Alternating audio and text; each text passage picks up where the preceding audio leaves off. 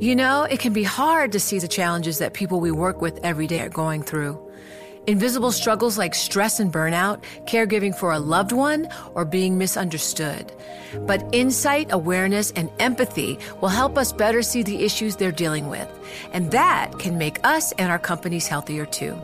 I'm Holly Robinson Peete. Join us on The Visibility Gap, a new podcast presented by Cigna Healthcare. Download it wherever you get your podcasts. You know success when you see it. Or you think you do. The people in the spotlight. But what about those small business masterminds who succeed at making their money work harder? They do that by having a business bank account with QuickBooks Money, which now earns 5% annual percentage yield. Making your money work as hard as you do? That's how you business differently. Learn more about QuickBooks Money at quickbooks.com/5APY. Banking services provided by Green Dot Bank. Member FDIC. Only funds and envelopes earn APY. APY can change at any time. From Silicon Valley to Wall Street, the promise and perils of artificial intelligence are playing out on the world stage. But what will the next phase of AI adoption look like? Which companies from big tech to startups will dominate? And where do the risks and unintended consequences lie? I'm Emily Chang. Join me at Bloomberg Tech in San Francisco, May 9th, to answer many of the industry's burning questions, alongside Snap's Evan Spiegel, Xbox President Sarah Bond, OpenAI's Brad Lightcap, top researcher Dr. Fei-Fei Li of Stanford, and many more. More details and just a few tickets left at Bloomberg.com/TechSF.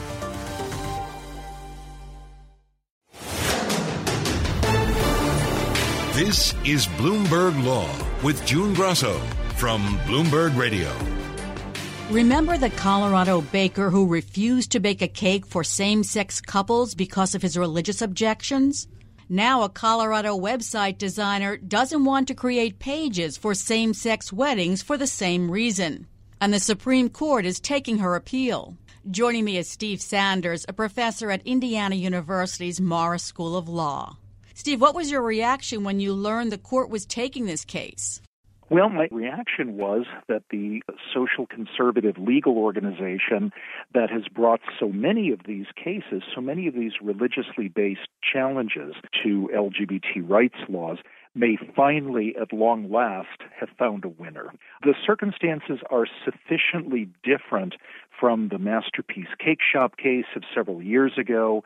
The facts of this case, combined with some changes in the court since the Masterpiece Cake Shop case was decided, suggest to me that this one is going to be a tougher case and will be a case where the plaintiff here, the person challenging the law, is more likely to prevail.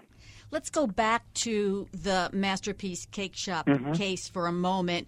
So the court there ruled in favor of the Colorado baker, but the court did it on very narrow grounds. Just explain what happened there. That's right. That was a 2018 decision. So you had a baker and also Colorado. The cases are coming from the same state, oddly enough. You had a baker in Colorado who said, I am perfectly happy to serve gay people. I just won't provide a cake for a same-sex wedding. And there was never any issue of the message on the cake or writing on the cake, even just a generically decorated wedding cake. He said, I can't provide that for a same-sex wedding because essentially I speak through my cakes. My cakes are my artistry. And the First Amendment prevents the state of Colorado from essentially commandeering my artistry and forcing me to, in effect, endorse a wedding by providing a cake that I can't in good conscience endorse. People criticized that reasoning and said, look, a cake is a commercial product. Nobody goes to a wedding and thinks that, the baker has blessed this wedding when they look at the cake. But the court ended up dodging that First Amendment speech argument by ruling on narrower grounds. Essentially, it picked out some difficult and sort of sarcastic comments that had been made by the authorities in Colorado who had initially adjudicated that case. It was a state civil rights commission. And basically, the court said that civil rights commission had shown hostility toward the baker's religion. So, in essence, it was a way of saying he didn't get a fair hearing. His religion was treated with a sort of contempt by state officials, and that's enough to say he prevails on his claim that his free exercise of religion was violated. But the court, in doing that, avoided having to decide the much more novel First Amendment theory that the baker and his lawyers had put forward. Steve, explain why the baker and the web designer are making free speech claims instead of free exercise claims. And explain in more depth what they sidestepped, Steve. So the baker had invoked both the free exercise of religion and freedom of speech, two different parts of the First Amendment. The problem for religious challengers to civil rights laws is that the doctrine of the free exercise clause is relatively weak when it comes to challenging laws that are just general laws that apply to everybody, like civil rights laws. There was no evidence that the baker's religion had been singled out or targeted for disadvantageous treatment. So the free exercise clause does not provide a very powerful weapon for attacking civil rights laws. That's why organizations like the legal group that represented both Jack Phillips, the baker, and now the web designer in the new case have really gone to the part of the First Amendment that deals with speech, and particularly a line of cases called the compelled speech doctrine, which basically stand for the principle that government can't force you to express a message that you don't seek to express, that it would violate your conscience or just your political beliefs or your preferences to express. And the innovation here is that they've made the argument that the provider of a commercial product like a wedding cake, or in this case a web designer, that their speech, their creativity, their expression is being compelled, commandeered by the government when they have to provide a service to a same-sex wedding because they don't want to do that because it violates their religion. But their claim is more about speech than about religion. In fact, in the case that the Supreme Court has now decided to hear, they have basically said, we're not interested in the free exercise clause arguments. We're not opening up that can of worms. We're just interested in the First Amendment speech arguments that you have to make. Steve, explain why the baker and the web designer are making free speech claims instead of free exercise claims. The problem for religious challengers to civil rights laws is that the doctrine of the free exercise clause is relatively weak when it comes to challenging laws that are just general laws that apply to everybody, like civil rights laws.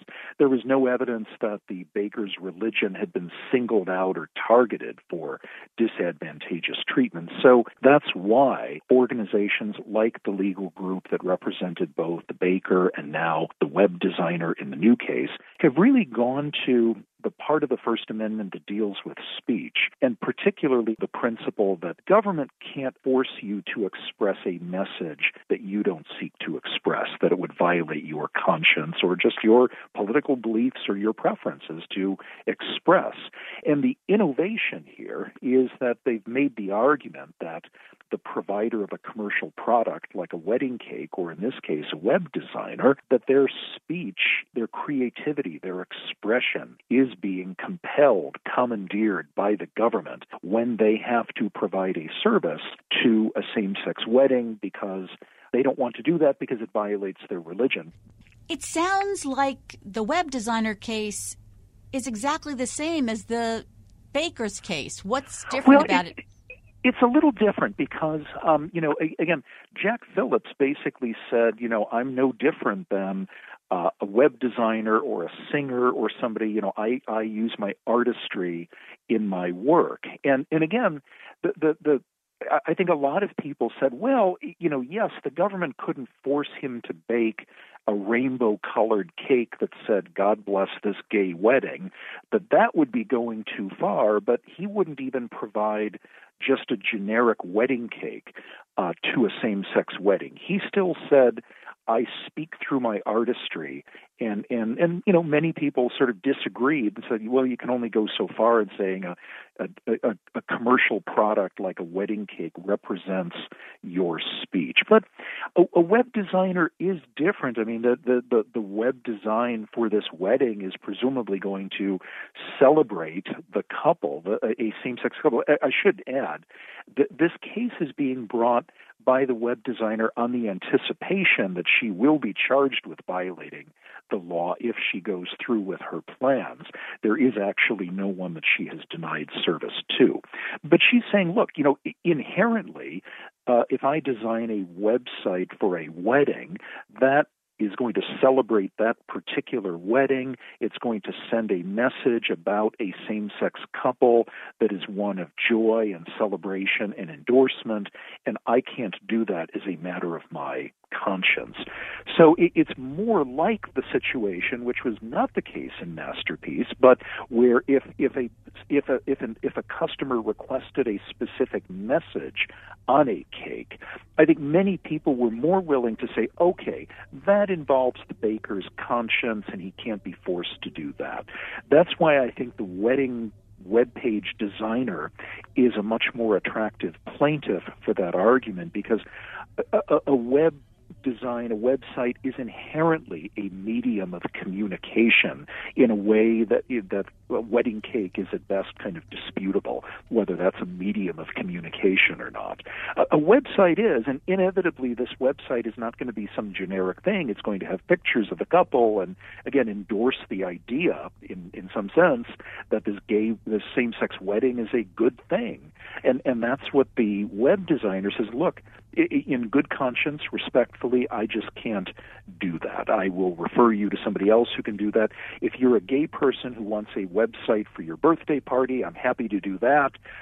What she is saying is I can't get on board with the idea of using my writing, artistic skills, technical skills to create something which communicates a message of approval and endorsement and celebration for something that violates my religious conscience. So the 10th Circuit ruled against the web designer, and the Supreme Court often takes cases in order to reverse the results. And the court has changed a great deal since the Masterpiece Cake Shop case. Two justices who championed gay rights, the late Justice Ruth Bader Ginsburg and Anthony Kennedy, are no longer on the court. Do those factors point to what the result may be in this case? I think they do it because of the way the court chose to resolve the Masterpiece Cake Shop case. That was a 7-2 decision. Even some of the more liberal justices, such as Justice Kagan and Justice Breyer, joined the outcome there. So we don't know what Breyer and Kagan would have done on those pure First Amendment speech questions that the court didn't adjudicate. But the court is more conservative than it was. Justice Barrett is sort of known to be especially interested in and sensitive to questions of religious liberty. And so I think, yes, it does make a difference that it's a somewhat more conservative court. I don't know that it makes a huge difference because, again, we didn't really get a decision on the same question as Masterpiece. It's not as though the court is being asked to now reconsider something it decided in that case. But on balance, yes, it is an even more conservative court. And this, again, I think is a more attractive vehicle if you're going to challenge gay rights laws on the basis of a First Amendment claim of right. So now let's turn to another issue involving transgender bathroom rights. What is the issue in this case? Before the 11th Circuit Court of Appeals, law is really now grappling in a very serious way with the different forms that discrimination against transgender people can take. There have been cases about employment. There have been cases about the right to medical care. And there have been cases about access to certain gendered public facilities, such as bathrooms and locker rooms. This case involves a high school student who was anatomically and at birth assigned the gender of female, who transitioned and now identifies, has a gender identity of male, presents to the world as a male, is undergoing medical care to facilitate a gender transition to being male. And this student said, I am male, that is my identity, I dress as a male, I feel I am a male, and so I should be able to use the male washroom at school and the male locker room. That's who I am. And even though it's different from my anatomical or the sex on my birth certificate, how I identify now is what matters. In a similar case involving a Virginia high school student, the Fourth Circuit Court of Appeals basically agreed and said in not letting that student use the facilities that were consistent with his gender identity, in saying you have to use a separate private bathroom, that's our way of accommodating you. The Fourth Circuit said in that case a transgender boy's rights under both the Constitution and federal sex discrimination law, Title IX, were violated. And so here in Florida, involving another case involving a transgender boy, the lower courts and the Court of Appeals had come to the same conclusion, had basically said in not allowing this student to express their gender identity and use facilities consistent with their gender identity, it was a form of discrimination that violated the anti-sex discrimination provisions of both Title IX and the Constitution's Equal Protection Clause. But the full 11th Circuit decided to rehear the case en banc, and it's a court where conservative judges outnumber liberal judges.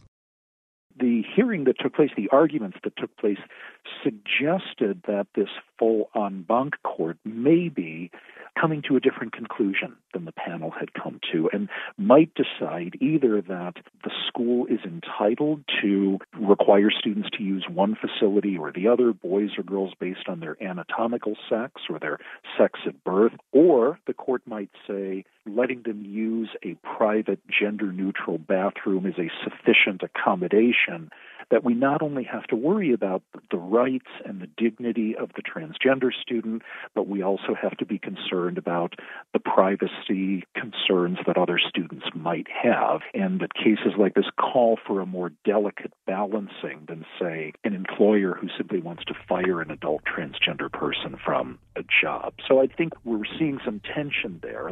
If the 11th Circuit rules in favor of the school here and against the transgender student, that would create a split in the circuits. Would you say the Supreme Court has been avoiding the transgender bathroom issue so far? The conventional wisdom among Supreme Court litigators is that a circuit split, where one federal court takes one view, another federal court takes another view, that is potentially the best ticket to the Supreme Court, because then you've got federal law means different things in different parts of the country. I don't know that I'd say there's a lot of evidence the Supreme Court has been avoiding the issue. The Supreme Court did decline to grant cert in the Virginia case I mentioned, the Gavin Grimm case. But again, that was a case that ruled in favor of the student. It didn't invalidate or strike down any law. It just said that the bathroom policy as to that student was unconstitutional. That wasn't necessarily a case that was crying out for the Supreme Court's review. In fact, it might have been kind of extraordinary if the court had taken that. A circuit split where you have two different courts looking at essentially the same set of facts and coming to different conclusions under federal constitutional and statutory law, that is probably something that would be harder for the Supreme Court to ignore. Thanks, Steve. That's Steve Sanders of Indiana University's Morris School of Law.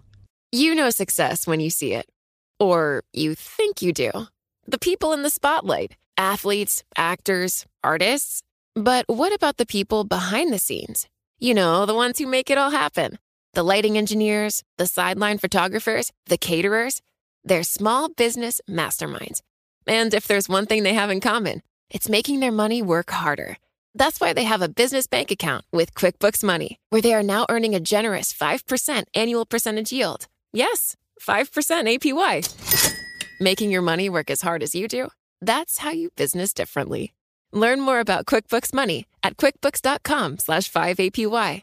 Banking services provided by Green Dot Bank. Member FDIC. Only funds and envelopes earn APY. APY can change at any time.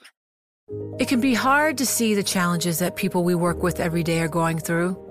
I'm Holly Robinson Peete. Join us on The Visibility Gap, a new podcast presented by Cigna Healthcare. Download it wherever you get your podcasts.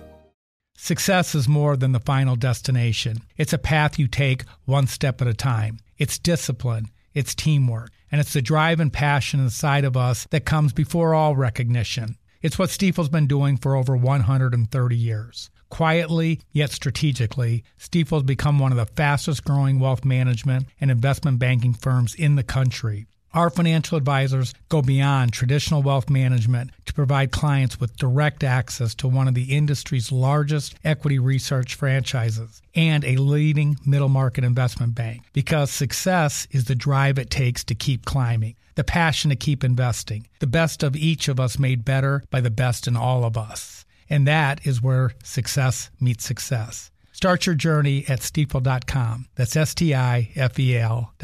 Stifel Nicholas and Company Incorporated, member SIPC and NYSE. Some Supreme Court justices appeared annoyed with how the Biden administration rescinded a hot-button Trump-era immigration policy as they wrestle with the tangled legal aftermath and what to do about it. The concerns crossed ideological lines at oral arguments on Wednesday over handling of the so-called public charge rule.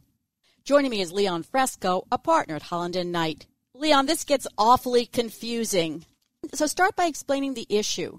The substantive issue that precipitated the litigation was a 2019 public charge rule that was issued by President Trump. And what the public charge rule did was as follows. There has been a law for hundreds of years, literally, in our statute that says that a person is not allowed to get immigration status in the United States if they're likely to become a public charge. That's all it says. And so then the question is, well, what does that mean? What does it mean that you're going to be dependent on the state? And so the Trump administration decided to issue a regulation that would put a lot more meat on those bones. And the regulation that they put in essentially said something along the lines of, if you've ever received any cash assistance from any state or local government, which was new, that was not previously in the law, you would be considered a public charge. But also it added these nebulous factors that could be considered that had never been considered before, such as the age of the person, their skill level, their knowledge of English, etc., that would allow an adjudicator on a case-by-case basis to decide if someone was likely to become a public charge, even if they had never collected previously any benefits from the U.S. government. And so as soon as that rule came out, states across the country and cities sued the federal government and said, we don't want this public charge rule to go into effect. And that litigation was going on, and the government was winning the litigation in the Supreme Court. They were losing in the lower court, but they were winning it in the Supreme Court. And it looked like all of it was going to be dispensed with when Joe Biden gets elected and says, well, I want to get rid of this policy. And there's one court whose decision hasn't been reversed by the Supreme Court. And so that's where this case begins. The states here, Republican-led states, are trying to basically fight for a rule that the Biden administration has abandoned? Right. So here's what happened.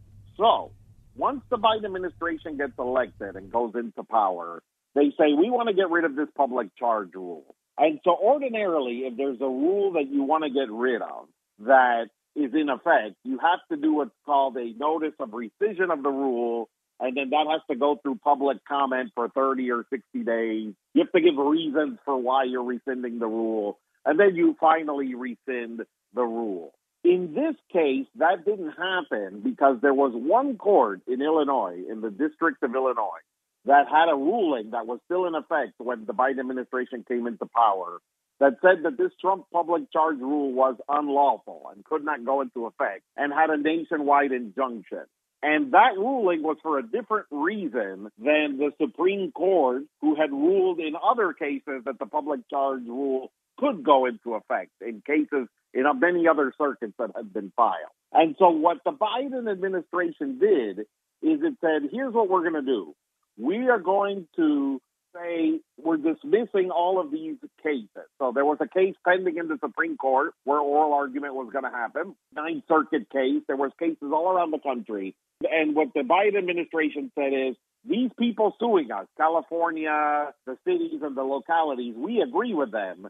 And so what we will say is, look, we're not going to defend this case. We're not going to defend this public charge rule. And so dismiss your cases. So everybody dismisses their cases. The Supreme Court case gets dismissed. And what the Biden administration says is this public charge rule is no longer in effect because the only case that has not been dismissed is the Illinois case. And in the Illinois case, we lost. We were enjoined from putting in this rule.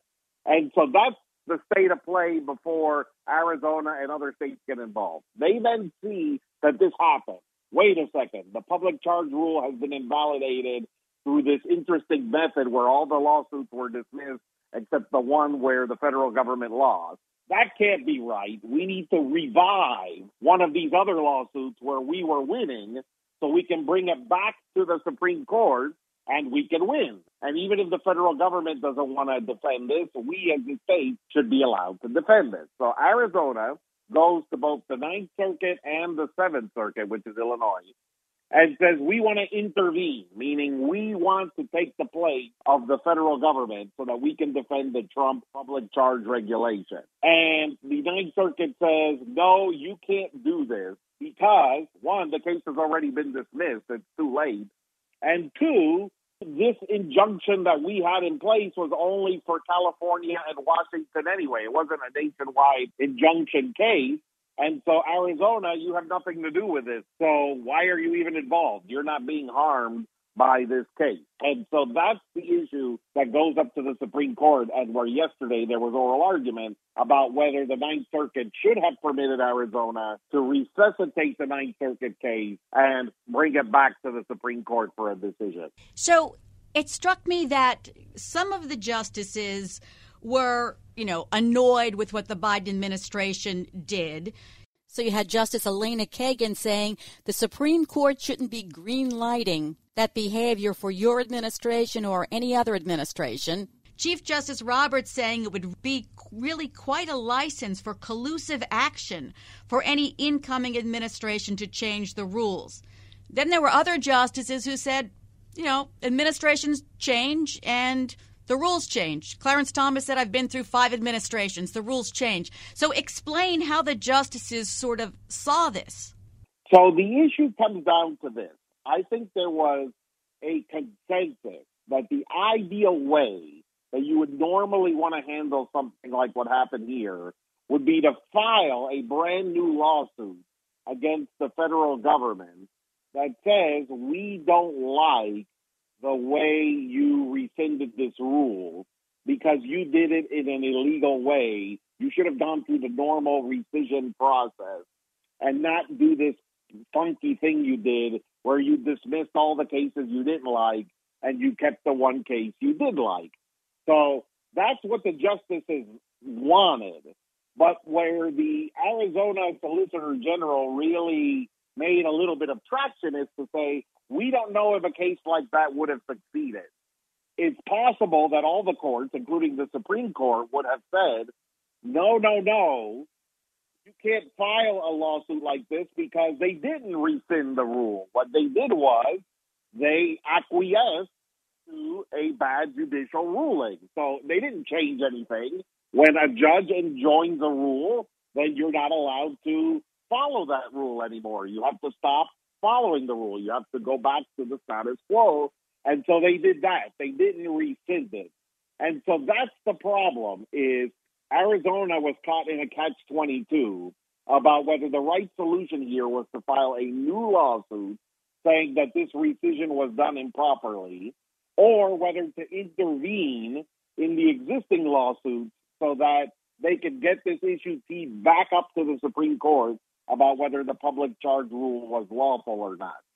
And this is where I think the Supreme Court is stuck because nobody knows what the right solution is. The oral argument was very laborious and confused about what the right solution should have been there. Well, give us an idea where the justices stood. So there was basically 4 different camps. One camp was, you can't do anything about this.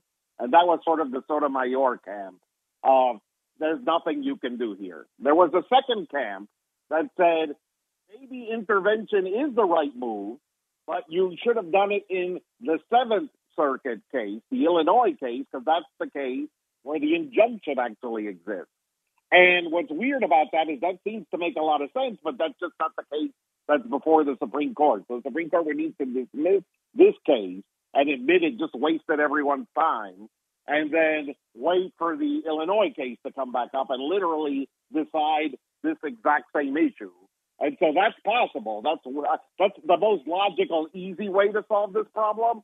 But it will literally have meant that all of this briefing and oral argument and time and expense and everything was completely useless, and it just was a waste of time for everybody. But that is a possibility. That's the second. The third would be that they would say in the future, when something like this happens, you have to file a brand new APA lawsuit, Administrative Procedure Act lawsuit, that says this is a de facto improper rescission without notice and comment, and so you can't do things this way. That would be the third way to do this. Or the fourth way to do this, which Justice Gorsuch was teasing at with the federal government, would be to say that, look, you can't issue nationwide injunctions in the first place, so this district court ruling wouldn't stand anyway because they shouldn't have been able to issue a nationwide injunction. I don't think they'll be able to go there because this case doesn't even have the Illinois case in it, so it would be too much judicial activism there. But that seems to be the four solutions they're trying to see which one they think it's going to happen. And so the second one and the third one seem the most likely, which is either that we wait until the Illinois case comes, or they should have filed a new APA lawsuit, and they can go ahead and do that now if they want to. So let me ask you this. Does everyone agree that the Biden administration went about this in the wrong way? I think out of the justices, probably about 6 of them thought that this was kind of an irregular, creative, tricky way of doing things. But nobody said it was illegal. People just thought that this then created an unprecedented situation that needed to be resolved so that there couldn't be these kinds of collusive actions in the future with future administrations. That there would have to be some way for people who wanted to defend an existing regulation to be able to do it. And so the question is, what mechanism will be created to allow that? The Biden administration, if it goes through the right procedural process, can rescind this rule. Yes, and that's another thing that the federal government was claiming, is that now the Biden administration has issued a new public charge rule that just happened last month. And so we should just forget everything else that happened and pretend that this is now the rescission and we're starting from that place. So why is Arizona wasting time with this lawsuit when the Biden administration is going to rescind the rule through the regular process and institute a new rule? What's the point of this? 2 or 3 of the justices made that point. Breyer made that point, Sotomayor made that point, and Kagan made that point. The state of Arizona basically wanted to be able to go back to court and get an advisory opinion, essentially, saying that the Trump administration rule was legal, so that they could take that advisory opinion and use it in any other forum to prevent the Biden administration from either invalidating that rule or from putting in a new rule in the future. To the point, and we've discussed this before, some justices said it was unprecedented. Others said this happens all the time. Arizona can't force the federal government to keep a rule that the federal government doesn't want to. That's what happens when administrations change. And yet it seems like in this case and in the return to Mexico case, that's just what they're trying to do. Correct, with one caveat. So the issue isn't can Arizona force or not force the federal government to have a particular rule. Everybody conceded that the federal government has that prerogative to rescind the rule. But the question is, does the federal government, if it doesn't follow the actual procedure that's normally followed to rescind the rule, is it able to rescind the rule by means of dismissing some lawsuits and keeping others, and with the ones that it keeps, not allow people to intervene in those lawsuits to try to at least defend the position of the prior administration. And so that's where it gets a little bit complicated here. And from that perspective, that's what the court's going to have to decide. Is that a grievance that is so valid that you do need to create an ability for states to intervene there? Or is that grievance well noted, but in the end it doesn't matter because this is just something they can do, and their solution is just to file a new lawsuit saying that the new rule is arbitrary and capricious and just leave it at that. And so maybe that's what they can do in that situation, but that's what the court's going to have to decide. And what's unique is just that this is just a very rare set of facts, which is that an administration changes, there's some decisions in your favor, there's some opposed, and then the court moots out the ones that are opposed but keeps the one that's in the favor. So it's just that fact pattern that's new. But the changing of positions is definitely not a new thing. After the Trump administration, after 4 years of the Trump administration not following the Administrative Procedures Act, I would think that all these questions would have been answered by this time. You would have thought so, but in this one instance, this presented a new set of facts. Now, I do think if what had happened was that the Biden administration had entered into a settlement with the plaintiffs, the court would have been much angrier and would have said, wait a second, there is so much collusion here, we have to let the states get involved. But that's not what happened here. There was not a settlement reached. It was just that they agreed with the one court that agreed with them, and then they mooted out all the cases where the courts didn't agree with them. And it's just that hadn't happened before. And so the question is that going to be a way? And, I mean, you're not going to be able to intentionally ever tee up those facts. Those facts are going to have to be accidental in every future case. But in future cases where there's an administration that changes and there's a diversion of opinion, then can you take advantage of that to rescind rules? And that's what this is ultimately going to come down to. Thanks, Leon, for helping us untangle that procedural mess. That's Leon Fresco of Holland and Knight. And that's it for this edition of the Bloomberg Law Show. Remember, you can always get the latest legal news on our Bloomberg Law podcasts. You can find them on Apple Podcasts, Spotify, and at www.bloomberg.com/podcast/law. And remember to catch the Bloomberg Law Show every weeknight at 10 p.m. Wall Street time. I'm June Grosso, and you're listening to Bloomberg.